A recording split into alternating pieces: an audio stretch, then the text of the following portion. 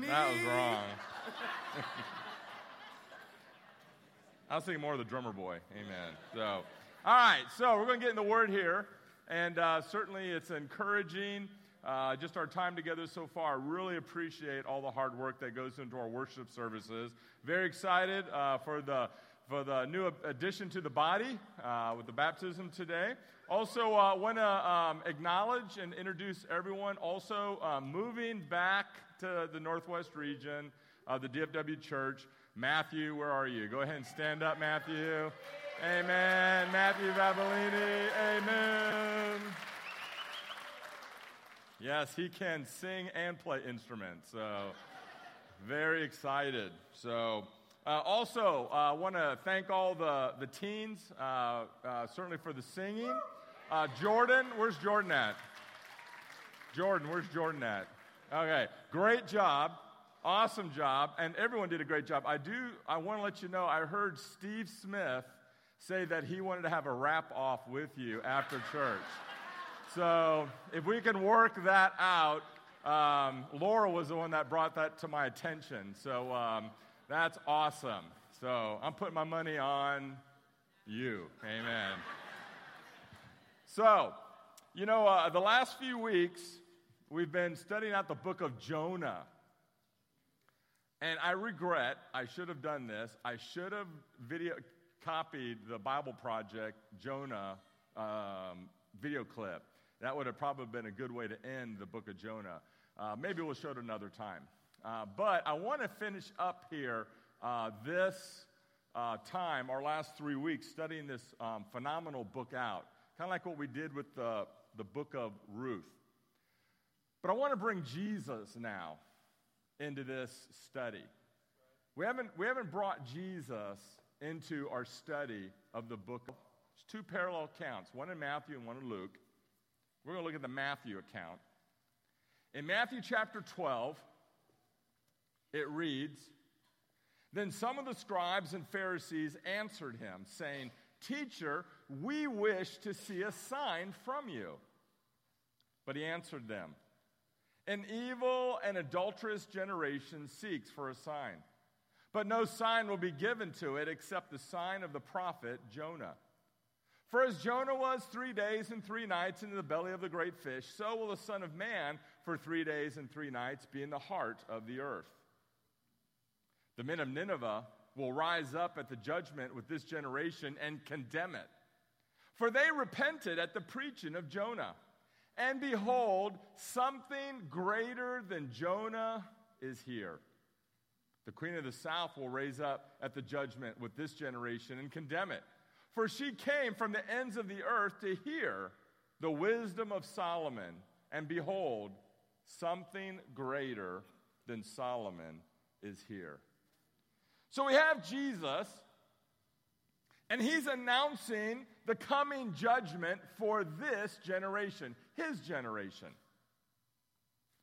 And as he's talking to these people, the Pharisees, the scribes, the teachers of the law, they're coming up to him and says, we would just like to see one good sign, Jesus. If you could just give us one good sign, then we'll believe. And you're going to get is the sign of Jonah. And you got to ask yourself, what does that mean? What does that mean? And then what did that say to them, and maybe perhaps what that says to us today? What was the sign of Jonah? Was it Jesus talking about Jonah being in the belly of the fish for 3 days and 3 nights? I don't know. But it does say that the men of Nineveh will rise up in judgment and condemn them because they repented at the preaching of Jonah. Like I said, is it the belly of the fish for 3 days? The Luke scripture doesn't mention it. The Luke scripture just talks about how the sign of Jonah will be given to that generation. Did that make sense? Did that affect? Did that say something to the scribes and the Pharisees to the point where they're sitting there like, Jesus, just show us one thing. And Jesus says, the sign of Jonah. Did that make them go, oh my goodness? Jesus or Noah in the belly of the fish. That's going to change everything for me. See, I don't think so. I don't think that was going to help them change their stubborn attitudes about believing Jesus. A man being in a fish for 3 days. As remarkable as that is, I don't think it's really going to motivate anybody. So let's go back to Jonah. Let's dive in the book of Jonah one last time, and let's see if we can figure out what is the sign of Jonah. Now, the last 2 weeks, what have we learned? One, what did Jonah know about himself? What did Noah know about himself, who he was? He knew he was part of the chosen people, a Hebrew. He knew he was called to bless through the Abrahamic promise to the whole world. He knew that he had a responsibility to go and bless other nations as a tribe of Israel. And he knew a lot about God. Well, what did Jonah know about God? Which was the second thing that we talked about. Jonah knew that God, the Lord God, was a loving God, wanting all to repent, merciful, kind. But at the same time, God was going to bring judgment. Scripture we looked at there was Jonah chapter 4,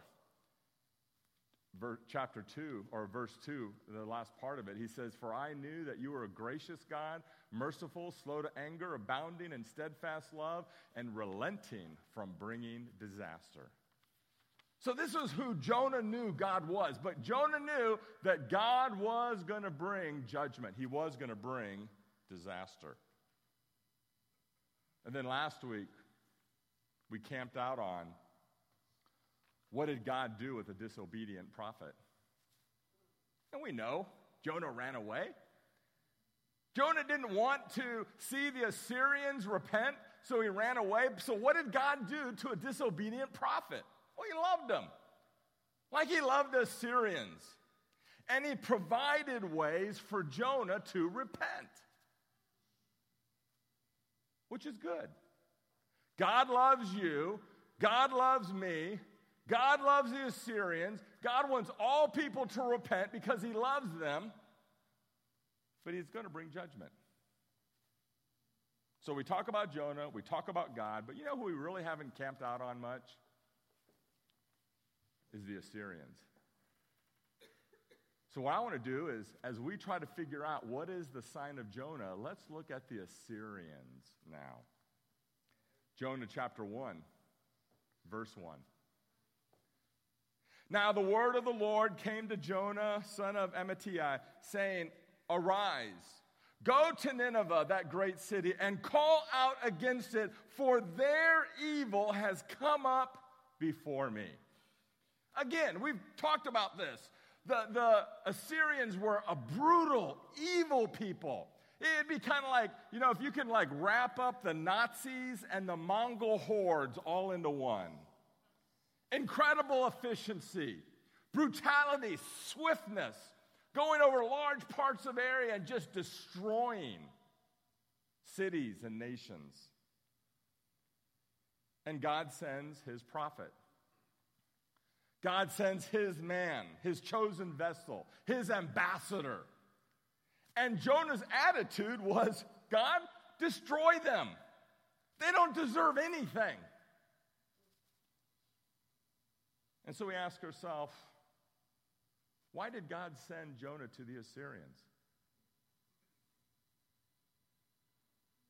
And again, you say, well, you loved them. Okay, great. Thank you. 1 Timothy chapter 2. It's a New Testament thing too. It says in verse 3, it says, "This is good and it's pleasing in the sight of God our Savior, who desires all people to be saved and to come to a knowledge of the truth." See, God doesn't change from the Old Testament to the New Testament. God's the same. And God says in both the New and the Old that he wants all people to be saved. Even these brutal, wicked Assyrians. And the Assyrians had a problem. They had a big problem. And we could sit here and say, yeah, of course. They're evil. They're brutal. They're wicked. They're violent. Of course they have a problem. Their problem is obvious to everyone, especially those who they kill and destroy. But see, I don't think the problem is that clear. I don't think it's that clear. And there's a key to their problem. And again, I love diving into the scriptures because when you dive into the scriptures, you'll see things and understand things in a deep way. Jonah chapter 4, the last verse of the book of Jonah. Look what it says in verse 11. This is God talking to Jonah. It's the question that the book of Jonah is kind of ended on.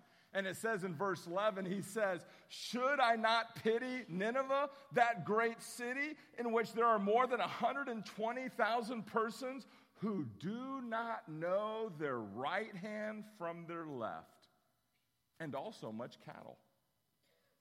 Look at that phrase. He says, who do not know their right hand from their left. Really? 120,000 people that do not understand their right hand or their left hand? They don't know that? They don't understand what their right hand is or their left hand is? Which is your right hand? Put your right hand up. Okay, put your left hand up for a second. Do you know that you know the difference between your right and your left hand? Isn't that encouraging? Can you imagine 120,000 people not knowing their right or their left hand? No, you can't. Because you know why? That's not the point. That's not the point. The point is, yeah, do they know how to go right? Yeah, they know how to go right. Do they know how to go left? Yeah, they know how to go left. So what is God saying when you have these many people that don't know their right hand from their left hand?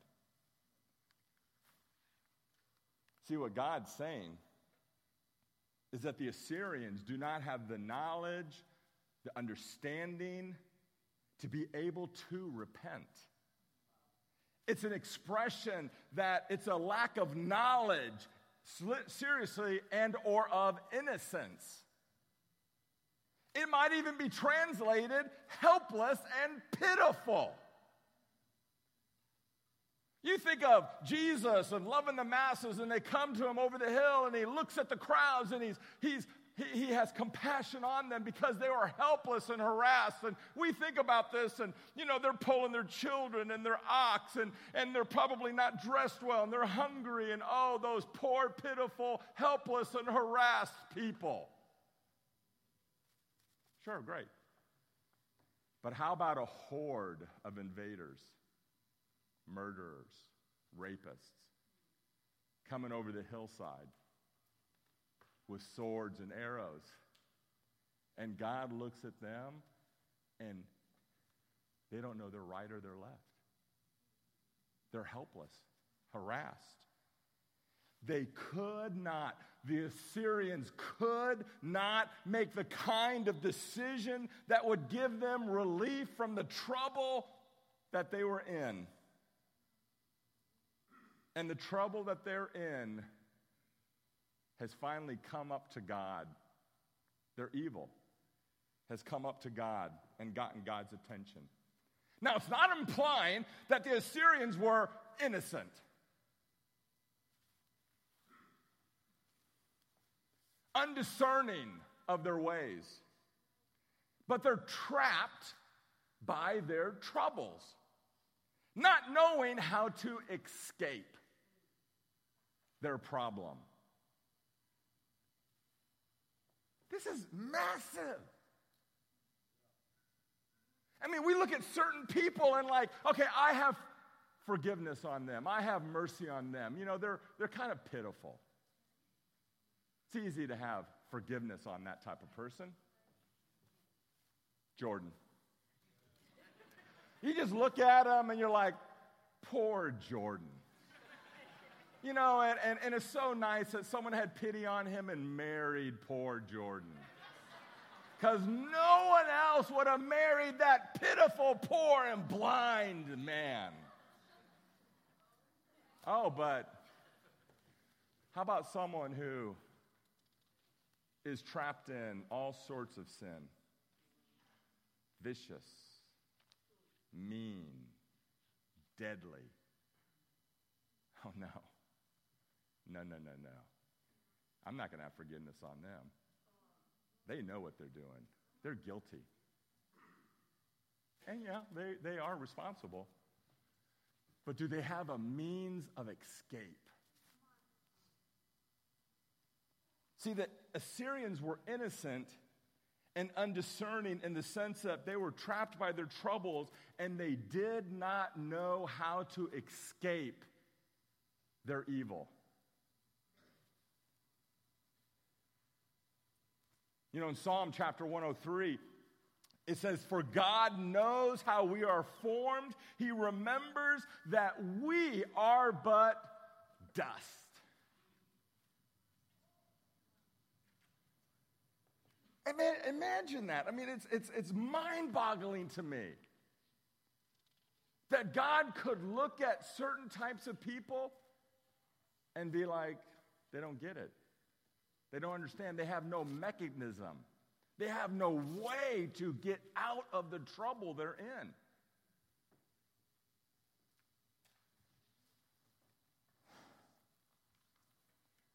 So my point today, my thought for the day, is how does God deal with a disobedient people? How does God deal with a disobedient people? Because you can look at, okay, this is how God deals with me. This is how God deals with you. This is how God deals with the Israelites. This is how God deals. This is who God is. But how about a disobedient people? So how does God deal with a disobedient people? He provides a means of escape. That's what he does. To a disobedient people, he gives them, he provides them relief and escape. Here it is. Here's the mechanism. Here's your opportunity to understand where you are as a people, and so you can get out of the trouble you're in. Because who you are, you have nothing to help you. And so Jonah's preaching sets before the Assyrians two options. One, repent, listen to the word of God, and find relief. Or two, continue to sin arrogantly and be totally overthrown. Those are the two options that Jonah, the prophet, brings to the Assyrians. Let's look at Jonah chapter 3, verse 1. Let's read here, chapter 3. Chapter 3, verse 1, it says, "Then the word of the Lord came to Jonah the second time." This time he's willing to go. Saying, "Arise, go to Nineveh," the Assyrians, "that great city, and call out against it in the message that I will tell you." So Jonah arose and went to Nineveh according to the word of the Lord. Now Nineveh, pardon me, mercy. That was dinner last night. Amen. Now, Nineveh was an exceedingly great city, 3 days' journey in breadth. Jonah began to go into the city, going a day's journey, and he called out, "Yet 40 days and Nineveh will be overthrown." That's all he said. 8 words. 8 words. I don't know, 3 days, 8 words. And what do you see? Why didn't God just destroy it? Go in one day, say it. But it says 40 days. I'm going to give you 40 more days. God's patient. God's continually being patient with this evil people, and he's providing a means of escape, giving them time to understand the problem they're in. I love knives. I love swords. I like guns. And the reason I like them is because they're quick and effective. Patience is not quick and effective. Patience is hard and bloody and tumultuous and frustrating and irritating. 40 more days of your sin, and then you're going to be destroyed. You know, again, bringing Jesus back into 2 Peter, I'm just going to read this verse to you. 2 Peter chapter 3, it says, the Lord is slow to fulfill his promise, as some count slowness, but is patient toward you, not wishing that any should perish, but that all should reach repentance. Again, God is not different in the Old and the New Testament. God wants all men to be saved. God wants all men to come to knowledge of him. God is not slow, but is patient, not wishing anyone to perish, but that for everyone can repent. 40 days! Then in verse 5 in chapter 3, the people of Nineveh believed God. They called for a fast and put on sackcloth, from the greatest of them to the least of them. Okay, now things are starting to stir here. He's out there preaching, teaching. I don't know if it was the first day, the third day, but after a couple days of saying 8 words, these people believed God. And then in verse 6, the word of the Lord, or the word reached the king of Nineveh, and he arose from his throne and removed his robe, covered himself with sackcloth, and sat in ashes. And he issued a proclamation and published throughout Nineveh, by the decree of the king and his nobles, let neither man nor beast, herd or flock taste anything. Let them not feed or drink water, but let man and beast be covered with sackcloth, and let them call out mightily to God. But let everyone turn from his evil ways, from his violence that is in his hands. Who knows? God may turn and relent and turn from his fierce anger, so that we may not perish. This is a pretty serious fast. How serious are you in your household? You know, me and my household, we're pretty serious, because when someone's going to do a fast, when someone's going to put on sackcloth, you know, I expect everyone to put on sackcloth. And here's an example of that. You know, everyone's going to wear it. I mean, this is serious business. And if Patty and I are going to fast, if Patty and I are going to wear sackcloth, you know Bowser's going to be wearing it. You know, again, what did I say last week?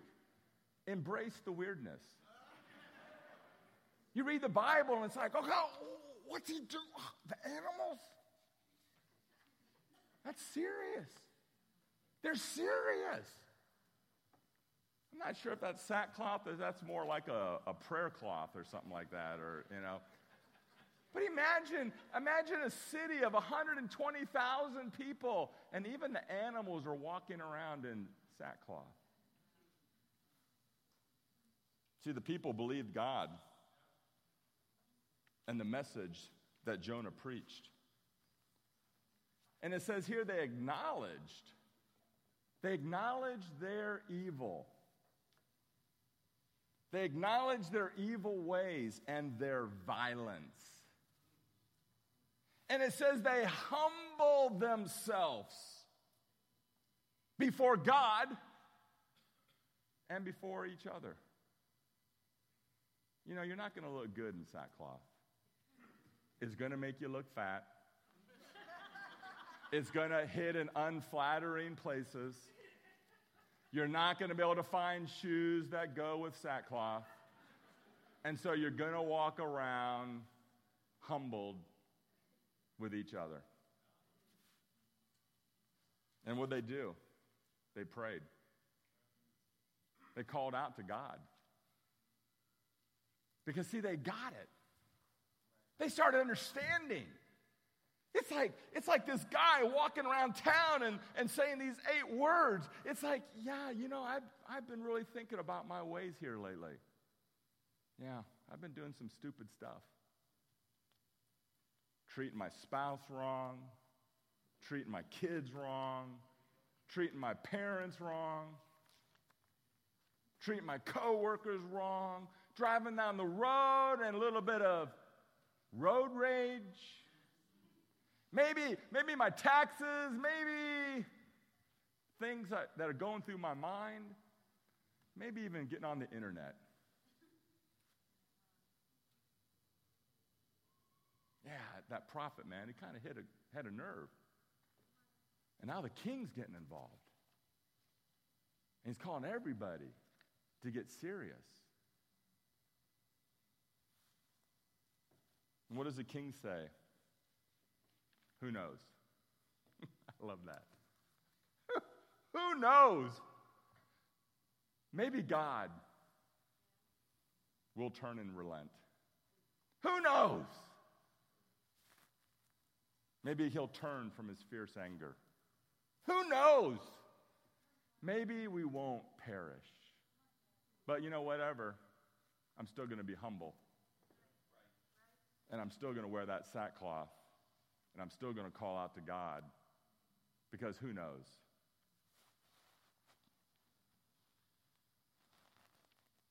Are you convicted of your sin? No, seriously. Do you still think about what you're capable of doing? Do you evaluate your own heart? We're all ugly. We're all ugly. And I'm not talking about on the outside. I'm talking about the inside. We're all ugly. We're all capable. We're all of us are one situation, one thought, one bad decision away. Do you think about that? Does it cut you? Does it bother you? What words, what thoughts, what feelings can come out?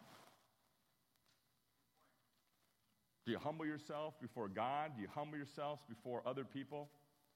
Do you cry out for God for deliverance? Because you know. I love Einstein's quote. Arguably the most intelligent person that walked on this earth. Smarter than us. And he said, every day I stand at the threshold of great ignorance. The most intelligent man probably alive. And he's like, he knows how ignorant he is.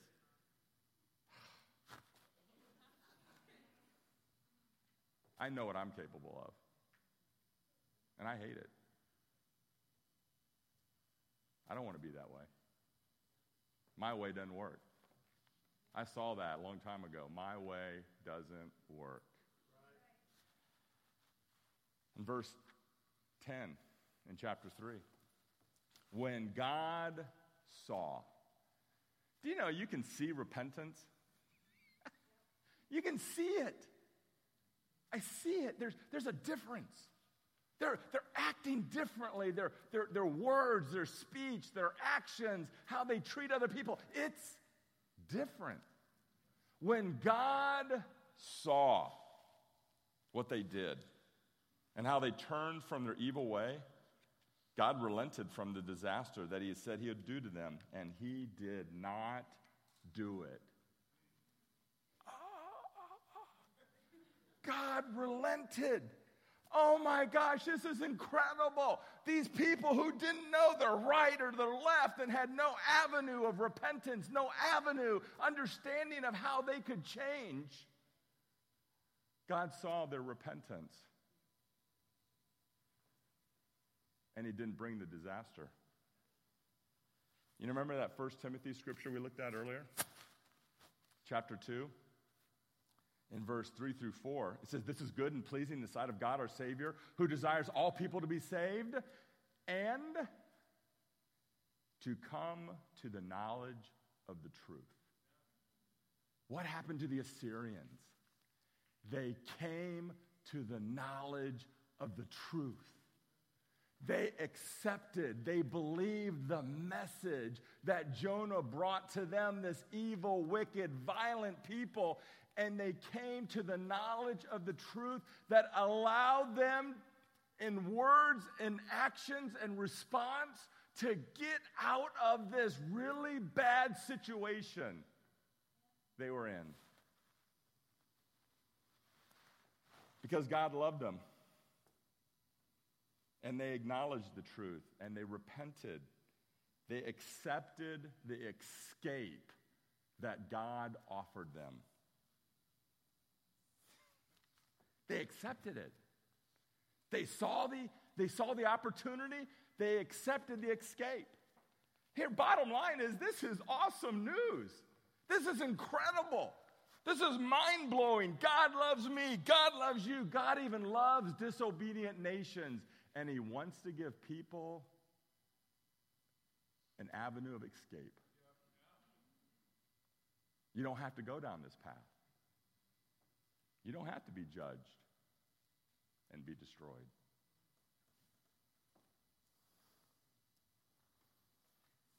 You know the killer thing about this?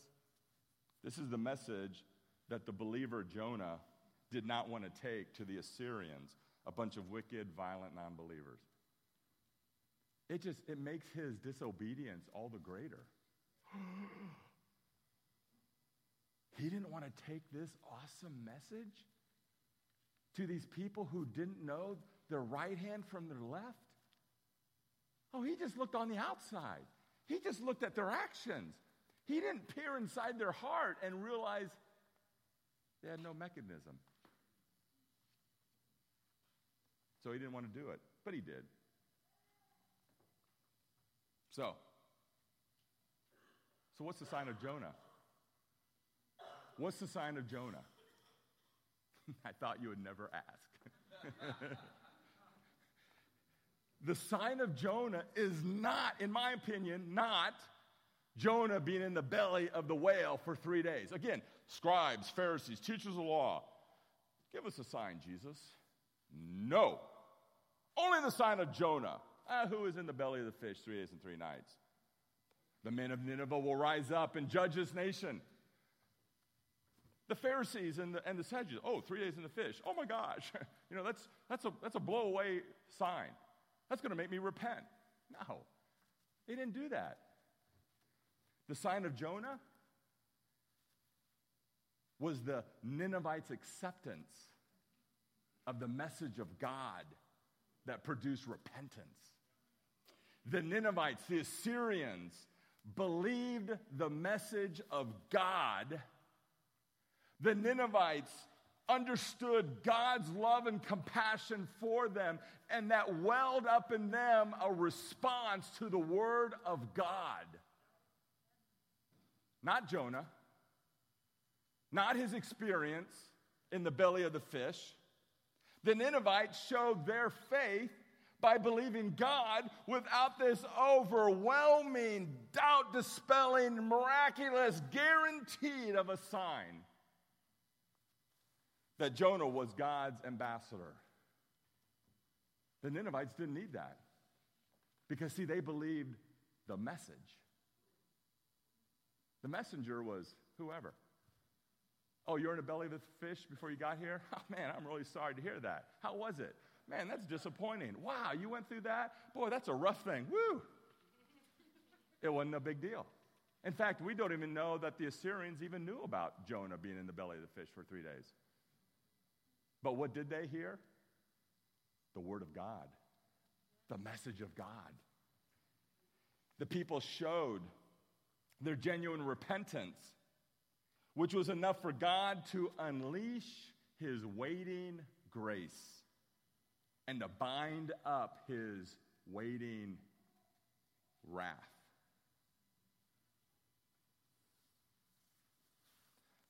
See, the Ninevites, the Assyrians' theology, their understanding of God and his ways might have been woefully ineffective or inadequate, but their actions and faith were evidence of acceptance of their repentance. It was evident to God, and God acted. Imagine that. It wasn't this prophet's life. It wasn't this prophet what he went through. It was this prophet sharing the word to these evil, wicked people, and they believed it. These non-believers, these non-Israelis, these wicked, evil people listened to the word of God and accepted it. God and the book of Jonah are pretty cool. It's blow away. But you know what? We need to wrap up a few loose ends before we bring this to conclusion. Because, see, the scribes and the Pharisees were wanting proof from Jesus. So they'll believe. And Jesus says to them in verse 39, he says, "An evil and adulterous generation seeks for a sign, but no sign will be given to it except the sign of the prophet Jonah." See, the prophet, the sign of Jonah, that these wicked non-Israelis, unbelievers, believed the message of God from a conflicted minor prophet. But this group, this generation, not us, that generation that Jesus was preaching to, those teachers, those scribes, would not believe the message even from God himself. And so what will happen?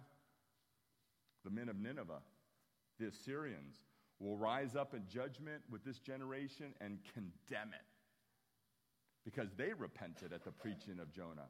And behold, something greater than Jonah is here. So how does God deal with the disobedient people?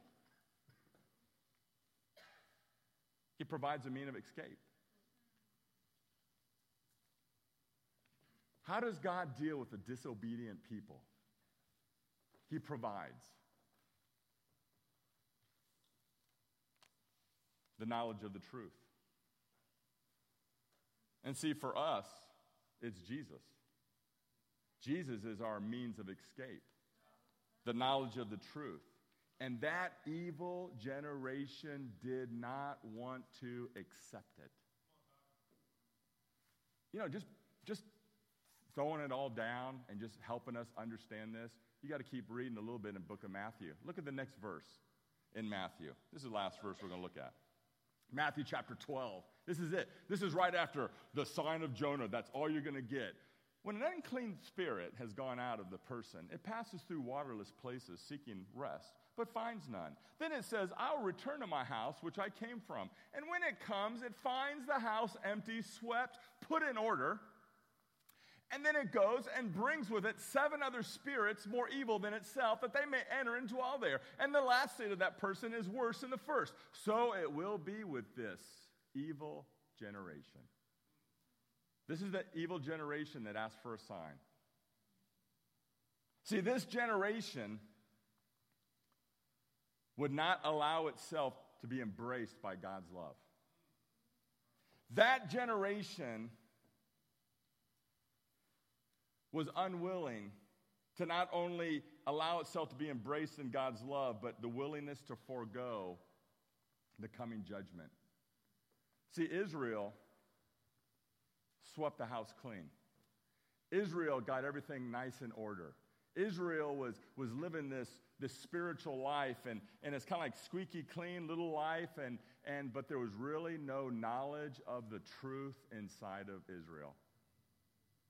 And it says the Spirit went out and found even worse spirits to bring back to it. So the nation of Israel, this evil generation, was going to be worse off than it ever was.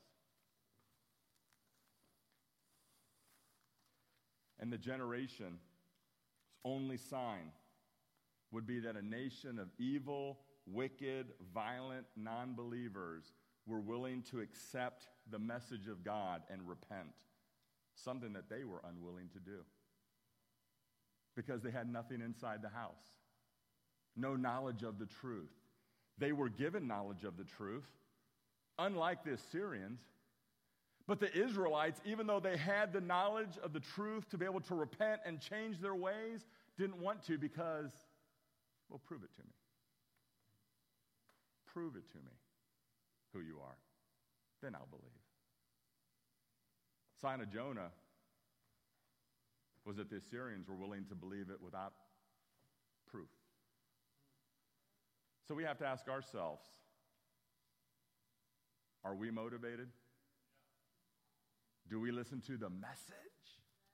And it's like, oh my gosh, look at this. This is blow away. Or are we more like Israel? Prove me. Show it to me. If you just do this, then I'll believe. And Jesus was saying that's an evil, wicked generation. You know, the book of Jonah, like Ruth, is a fascinating study of the character and love of God. Love for you, love for me, love for Israel, and love for wicked, evil, violent people. Because God wants all men to be saved. I pray that we can appreciate and accept that love, and that we in turn then can go and share that love to other people so they can accept it. Let's go to God in prayer as we take our communion.